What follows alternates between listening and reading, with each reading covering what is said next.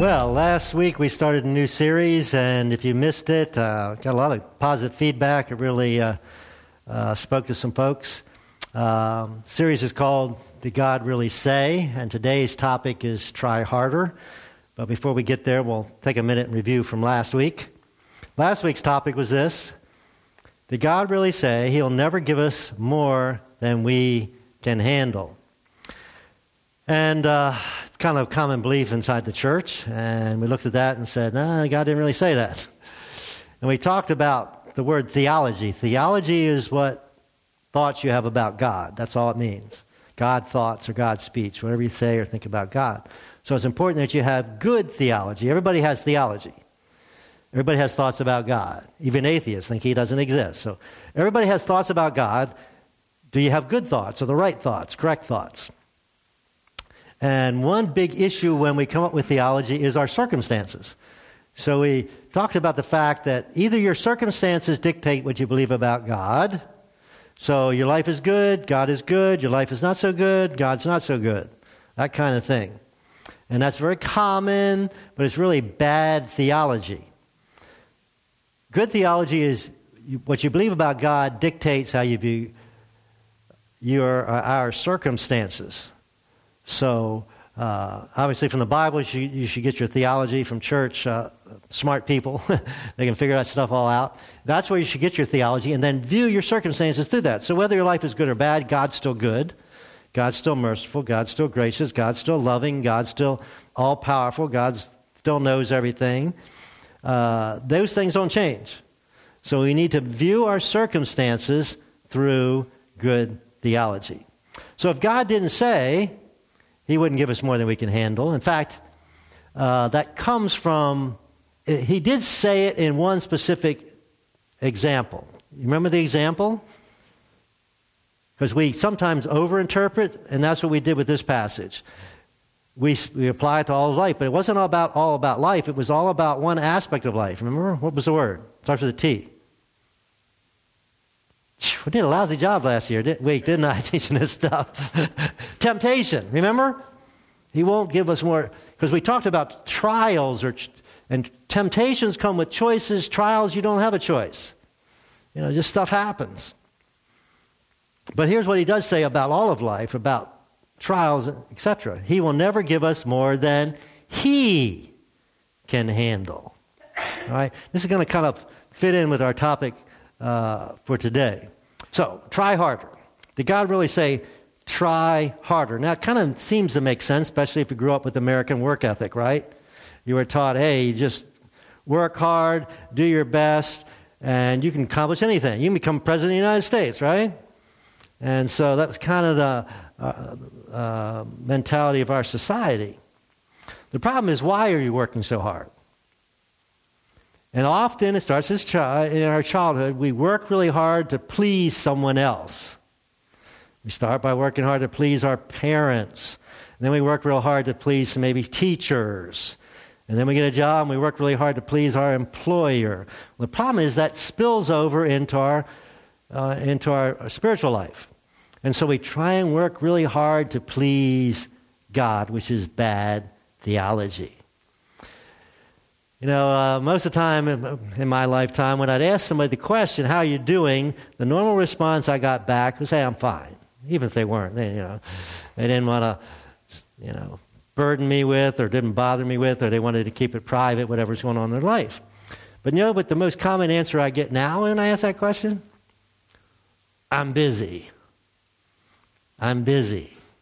And then if you start talking with that person about it, they'll talk about how busy they are, and our natural reaction is, wow, you think you're busy? You see how busy I am. You were out 3 times this week. I was out 4 times this week. I had to run the kids, to this and that. No, I had to run them, So we get in this kind of one-upmanship on how busy we are. So that's pretty common in our culture today, as we're just running from here to there. We are trying hard to get all the gusto out of life we can get, I guess. We talk sometimes about hurts, habits, and hang-ups. And when we have in those situations, we sometimes try harder to get out of them. Now, just logically thinking, if you have a hurt, say I I didn't, but say I hurt myself yesterday. Roll my ankle or something. If I'm trying harder, is my ankle going to get better? You see, it doesn't work. And certainly it doesn't help with emotional and mental difficulties. Someone was talking to me about depression last week. If you're depressed, if you just try harder, I'm not going to be depressed, I'm not going to be depressed. Does that work? No, it doesn't work, right? So try harder doesn't work. Now, before we go any farther, I have to give you all a warning. You can misinterpret this teaching today to say, hey, I can just be lazy. If I'm not supposed to try harder, I'll just be lazy. I'll just goof off. Let's just examine that a little bit. Go back to the beginning of the Bible. When did work start? Did work start before or after Adam and Eve screwed up and things got bad? Not after. Work started before the fall. God said, I put them in the garden and you're to tend the garden. That happened before they screwed up. It's pretty amazing, isn't it?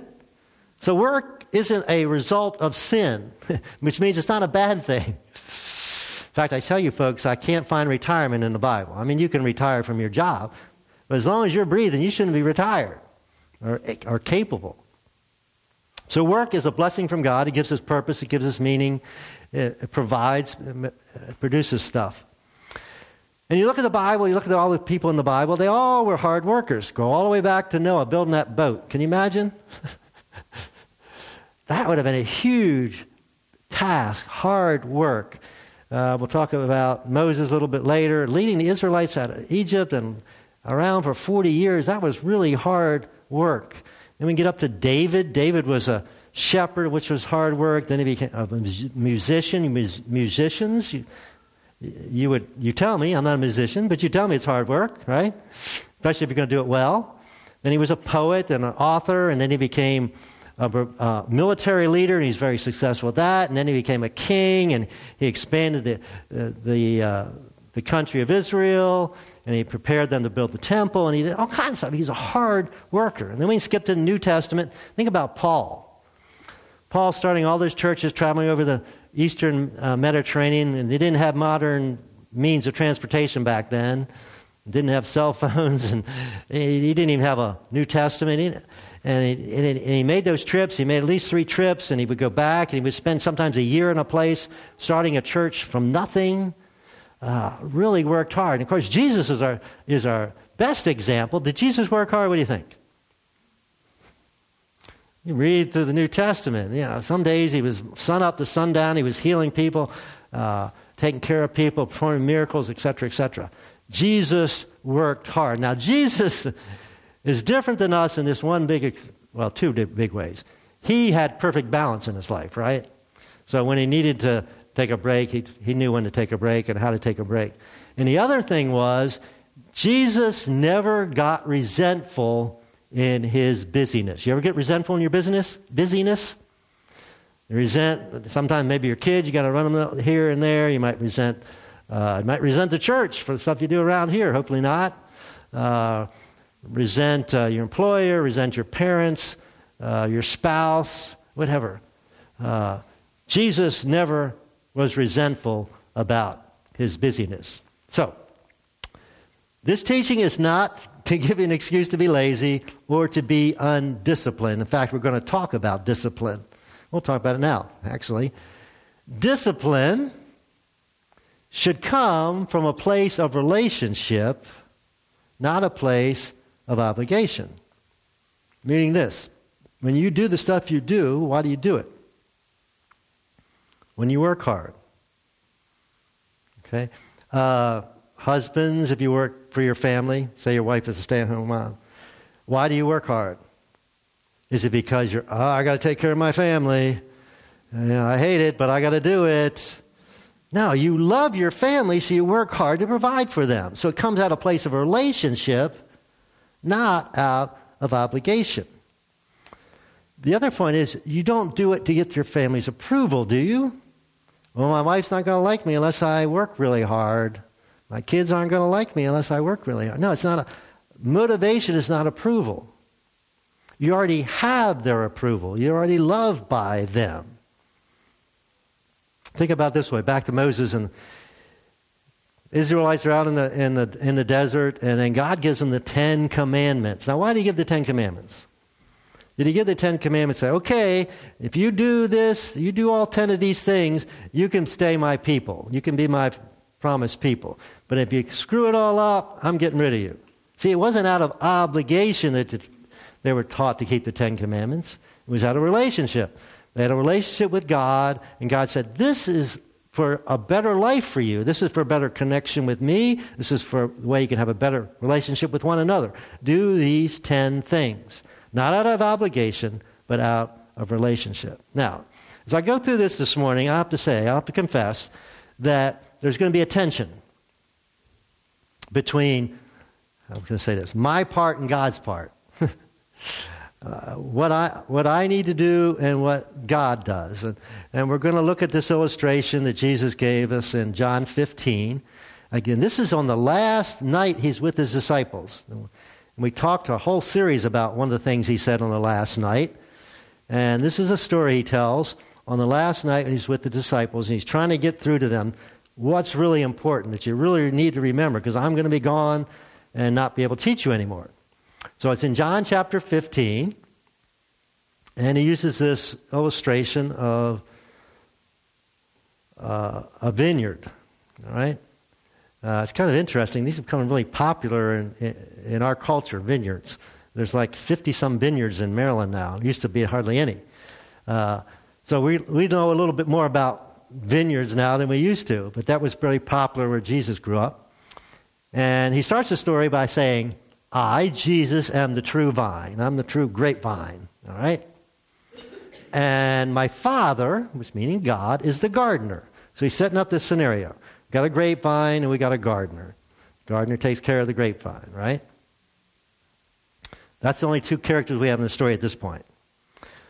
He's also going to talk about a branch in the next part, but he doesn't tell us what the branches are until later. So then he goes on. The branches of the vine, he, meaning God, he's the gardener, cuts off every branch of mine, of my grapevine, that doesn't produce fruit. And he prunes the branches that do bear fruit so they will produce even more fruit. Even more. Now this is really interesting to me. Okay, it doesn't matter if you're a bad branch or a branch that's not doing anything, or a good branch, both get cut on, don't they? Now, the one gets cut off because it has no use. The other gets cut back or pruned so it will be more productive. So you can't spare being cut on, so to speak, in either situation. He's telling these disciples, you've already been pruned for greater fruitfulness. How? By the message I have given you. So part of the pruning is receiving God's message. So when we're here in church and receive a message, or reading our Bible as a message, this is part of the pruning process. It's part of us following Jesus, changing together, as we say it. So we got a picture of a grapevine up here. So on a grapevine, you want to see grapes, right? Big, juicy, lots of big clusters of grapes. That's your goal if you have a grapevine. And I used to have one, and they grow like crazy, grapevines do. But if you just let them go, you get lots of leaves and what? Very, very few grapes. It looks really nice, and it's really healthy. It looks really healthy, but you don't get much grapes. I don't know how to prune it, so I just had this grapevine. So then it gets into the main point here. He says, remain in me. If you've got an older translation of the Bible, it uses the word abide. Abide in me. And I will remain in you. All right, who gets a choice here? You do. I do. I get to decide if I want to abide or not. I get to decide if I want to remain or not. I get to decide if I want to stay connected or not. If I decide to stay connected, he will stay connected. Right? That's the promise. So God's not going to turn us away. God's not going to forsake us. I'm the one that had the choice. He's always ready to stay connected with us. It's our choice to connect or not. A branch cannot produce fruit if it's severed from the vine. Now that makes sense, right? You cut the vine off, it has no source of nutrients, and so it can't live. And so you and I cannot be fruitful unless we remain connected, he says to me, or in Jesus. So how are you and I productive? How are you and I fruitful? By staying connected, right? That's the only way. Now that word abide or remain is a term that means stay home. Be at home. That's what the word literally means. We would say stay in relationship. So then the next verse he tells us literally that we're the branches. I am the vine, you are the branches. Jesus' followers are the branches. Now the ones, well, we'll get there in a second. Those who remain in me and I in them will produce much fruit. Not maybe, right? If we remain connected, if we've been pruned, we will produce much fruit. Not just even a little bit of fruit, much fruit. But apart from me, you can't do anything. You can't do nothing. There's going to be no fruit. Now, there can be activity, but nothing fruitful. Now, what's the most popular word that comes out of a 2-year-old's mouth? Mine. Hey, you guys are sharp this morning. It's mine, right? Some of you teach 2-year-olds back here. Actually, there's Sonia's back there today, I think, for the first time. Pray for her. But anyway, yeah. So it doesn't matter if you have a whole room of toys. If one child has a toy, he's going to say it's mine, and somebody else is going to say, no, it's theirs, right? Mine. First word they learn. God has to deal with the 2-year-old in all of us. And we, without even thinking, we do this. We say, this is my car, my house, my job, my family, my career, my plan, my money. We use it all the time, don't we? And God says to us, no, it is. No. No, it's not. It's mine. It's all mine. It's my plan. It's my, it's my money. It's my house. And you just get to use it. Now, the problem is, most of us are control freaks. Just like the 2-year-old. He wants to control the toy. There's 4 of us in a car. 3 of us want to be driving, right? Because we want to be in control.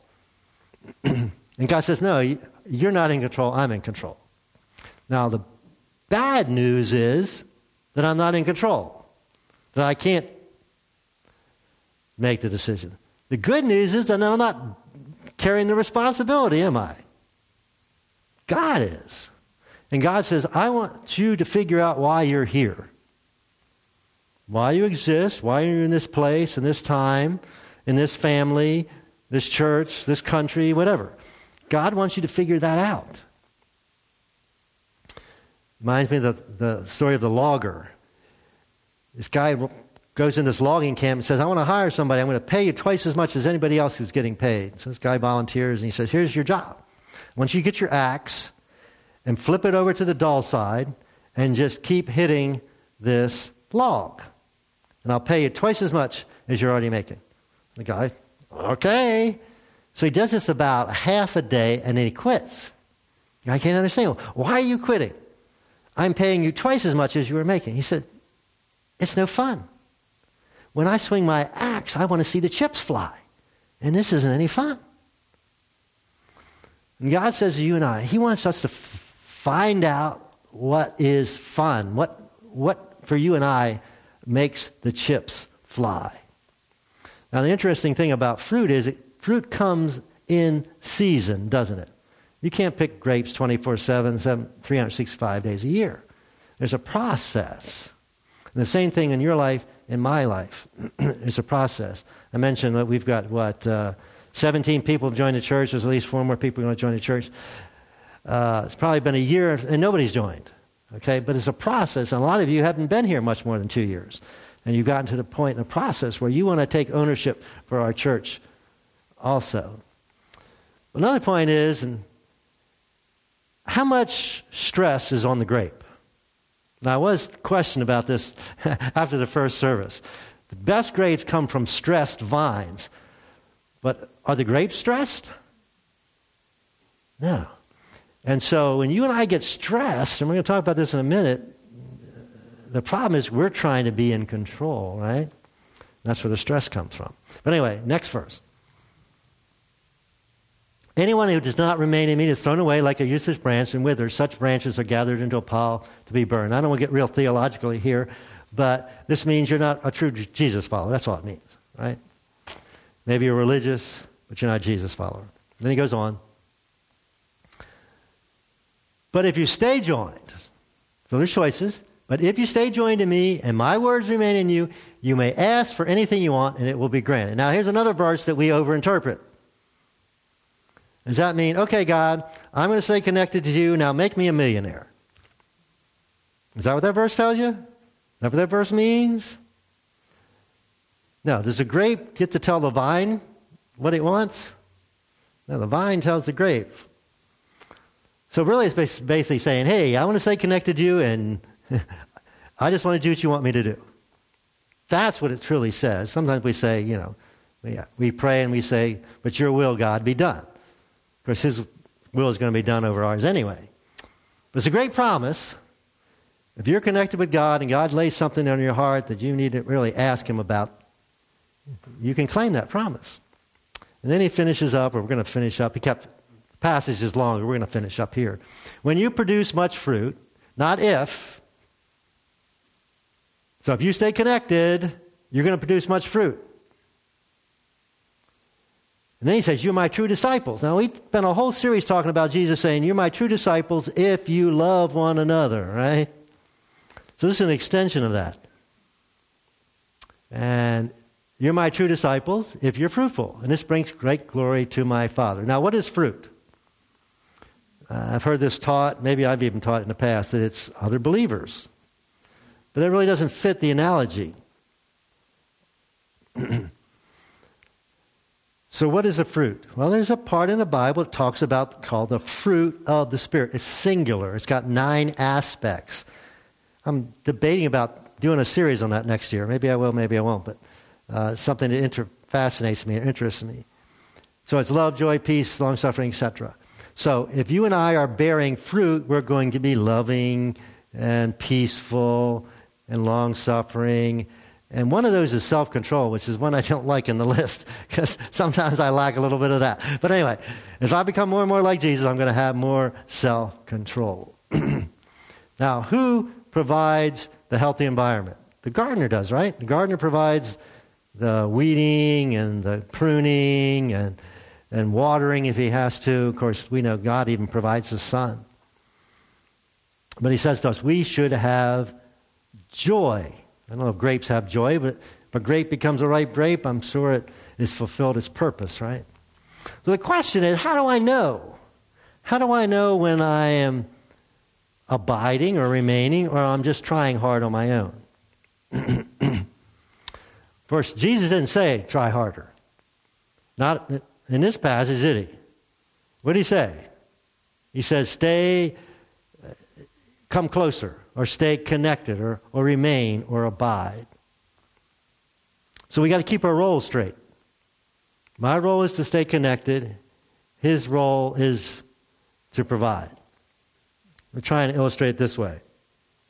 We have what we call Mappy and Pappy Camp at our house in the summertime, and a bunch of our grandkids come. So my wife comes up with these projects for the kids, but they're really projects for me. Let me try to explain. So this year's project was walking sticks. So who went out in the woods and collected a bunch of branches? Pappy did. All right, put them in the garage. The kids come out and they all picked one. And who cut the branches up into walking sticks? Pappy did. Who took all the bark off the walking sticks? Pappy did. Then we gave them to the grandkids to paint. And so they painted them. And then my wife put leather at the top for a handle. And I haven't even finished the project yet because I have to then put some kind of, coating over this to keep protected, the paint. So what was the kids' job? What was the grandkids' job? You just kind of hang out with Pappy, right? And Pappy was doing most of the work. Same thing with God. God says, just hang out with me, stay connected with me, and you'll get this pretty walking stick at the end. All right? I don't know if that helps or not, but anyway, hopefully it did. Where are we going? All right. Kind of connect with this next statement. Try harder faith is about me. Right? See, it wasn't about the grandkids really, was it? I mean, they got the paint, and it was cute, and so forth. They weren't trying hard. Pappy in this case, I'm not God, obviously, but Pappy in this case was doing all the hard work, right? Becoming closer is about God. So the cool thing for me, and hopefully for them, was that we were doing this together, the project, right? So I don't know sometimes which I'm doing. I'll confess that. Sometimes I'm doing the try harder stuff. Hopefully most of the time I'm doing the come closer stuff. So I want to give you some help to how to figure out when you're doing it right or wrong. So we're going to give you 3 questions. Why am I doing the things I'm doing? First, what is motivating me? I shouldn't say, do you ever? When you find yourself complaining about whatever, running the kids or your schedule or whatever, that's an indication you're doing it for the wrong reason. There's this famous author and speaker, and she was just, going here and there, doing all kinds of stuff, writing books, speaking. She got really resentful about it, and then all of a sudden she sensed that God was saying to her, I didn't make your schedule. Because she was even getting resentful for God. God, I've got him doing all this stuff. God says, I didn't make your schedule. This was choices you've made. And mostly probably to prove, that you're productive. So why do you do what you do? You might be resentful about the stuff you do around the church here. And if you are, then there's a problem. Stuff you do with your family. So when you get angry, resentful, or bitter, it's an indication that you're doing the try harder faith and not the stay closer faith. Another test is this. Who am I obeying? If you ever played on a sports team, in practice, the only people around are your coaches usually, right? And so they're telling you what you want to do. But game day, you got your parents in the stands. You got the fans in the stands. And some fans are more boisterous than others. So if you're out there on the field or on the court, you hear all these voices. So it's really important to tune into whose voice? Coach's voice. Right? Same thing with us. We need to figure out who we're supposed to be obeying because there's all kinds of voices out there. Now, sometimes I call some of you folks, and I don't identify myself, and I can tell you don't know who I am on the other end. Oh, and I'll say, this is Pastor Allen. Sometimes you call me and don't identify yourself. And I'll say, excuse me, who is this? All right? But there's one person that calls me on my phone that I never have to ask that question. Who do you think that is? My wife, exactly. Of course, the cell phone says Deb on there, but before cell phones, I still didn't have to. We just celebrated 39 wedding anniversary on Thursday. Thank you. It's interesting. Our neighbor Wally is amazed that we've been married 39 years because most of the people he knows and his group of people haven't been married that long. They've been divorced and remarried, whatever. So it's really important to know the voice. So how do we know the voice? We talk about it's important that you read your Bible, it's important that you pray, not because out of obligation again, but because you want to be able to recognize the voice. Third question you can ask yourself if you're trying to figure out if you're doing this right. What am I producing? And by this I mean, what comes out when you're squeezed? What comes out when you're stressed? Is it love, joy, peace, etc.? Or something else? And I confess sometimes it's something else.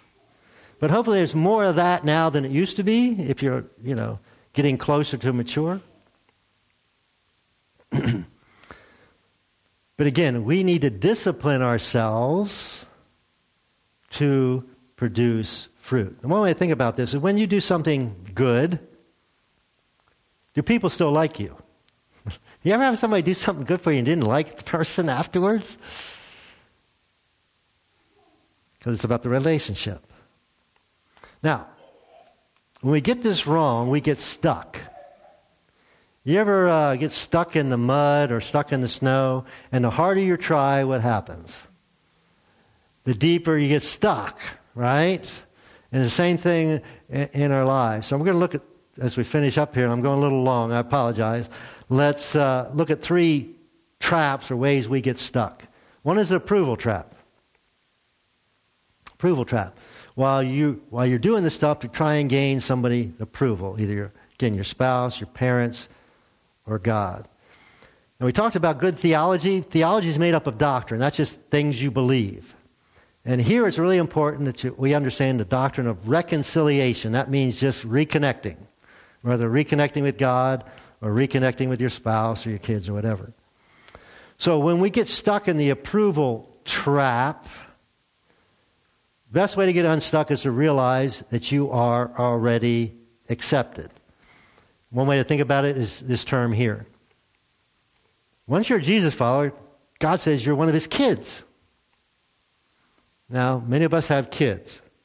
Do our kids have to do certain things, and then we say, okay, I accept you as my kid now, because you worked really hard. In fact, they can be lazy bums, right? And they're still your kids. So they're already accepted because we're in relationship. It's not because of what they've done. So that's the approval trap. The second trap is addictions. And we all tend to have some kind of addiction. Some serious, some not so serious. Paul's writing in Romans, he says in chapter 7, he says, I really want to do what's right, but I don't. And I really don't want to do what's wrong, but I do it anyway. What's he saying? He said, I know it's right and wrong, and I'm motivated to do it, but I just can't do it. Or I don't do it. So one way I like to think about addictions is this way. Surrender isn't about giving up. And that's what we do sometimes. Well, I'm on this diet, but I just can't stay on this diet. And I'm on this exercise program. I can't stay on this. Or, I haven't looked at pornography on the internet for a month, but now you give in. Whatever it might be. Food, money, some kind of addiction. Surrender isn't about giving up. That's what we do, isn't it? It's about giving in. Let me try and explain that. If you've ever been in an AA program or some recovery program, there's a Christian version called Celebrate Recovery. And it starts this way. And it's similar to AA. I admit that I am not God, and I am powerless to control my tendency to do that wrong thing, whatever your wrong thing is. Plug it in there. You are powerless. Willpower won't do it. It wouldn't work for Paul. It doesn't work for you. So you say, I can't do it. I'm powerless to be in control. We want to be controlled. We're control freaks, but we can't be. And my life is unmanageable. So I'm not God. I can't do it. God, I need your help. Now, there's 2 parts of this, and we'll look at this in this next phrase, and we're about finished. Confession to God is for forgiveness. Okay, so that's what that is. I screw up, God. I can't control this. Forgive me. But then confession to one another is for healing. You really want to get victory in that. That's why support groups are so important and so successful, because you have somebody come alongside you and help you through the difficult time. So it's not necessarily about working harder. It's about being more honest or more revealing about your addiction with somebody else. And the third and last trap we're going to talk about this morning, the way we get stuck, is achievement. Achievement. 10 commandments. Who knows what the 4th commandment is? It's the longest one. By far the longest. 1, 2, 3, 4. What's the 4th one? Come on. I know some of you know this. We don't have time. Wait. Anyway, it's keep the Sabbath day. All right? Now, it's really fascinating because the Israelites were slaves for all those years, and they didn't have had to work 24/7. They were slaves. So they get out in the wilderness, and now they're God's people, and God gives Moses the 10 commandments. And he says, hey, one day out of 7, you get to do what you want to do, not what you have to do. That's pretty cool, right? And so he said, celebrate your freedom. And it wasn't about becoming unplugged or unconnected with God. It was a day set aside to have special time to be connected with God. So it's not about working harder, spinning our wheels in the mud or the snow. That's the way we get stuck. It's about coming closer. And maybe you've heard your whole life about do it hard. Work harder, work harder, work harder. And we're going to finish up by just saying it this way. It's not about trying harder. Because we all have messed up many times doing it that way, haven't we? It's about coming closer. Let's pray. Father God, thank you. I would pray that each of us would get at least a little more, make a little more progress in this area, where we'd be able to relax a little bit, to enjoy a little bit, that we would understand our role and your role, and that we'd find our roles, that joy we find from seeing the chips fly. And I just thank you, God, that you're in control, that we don't have it. We can't anyway, but we try. We can't be in control.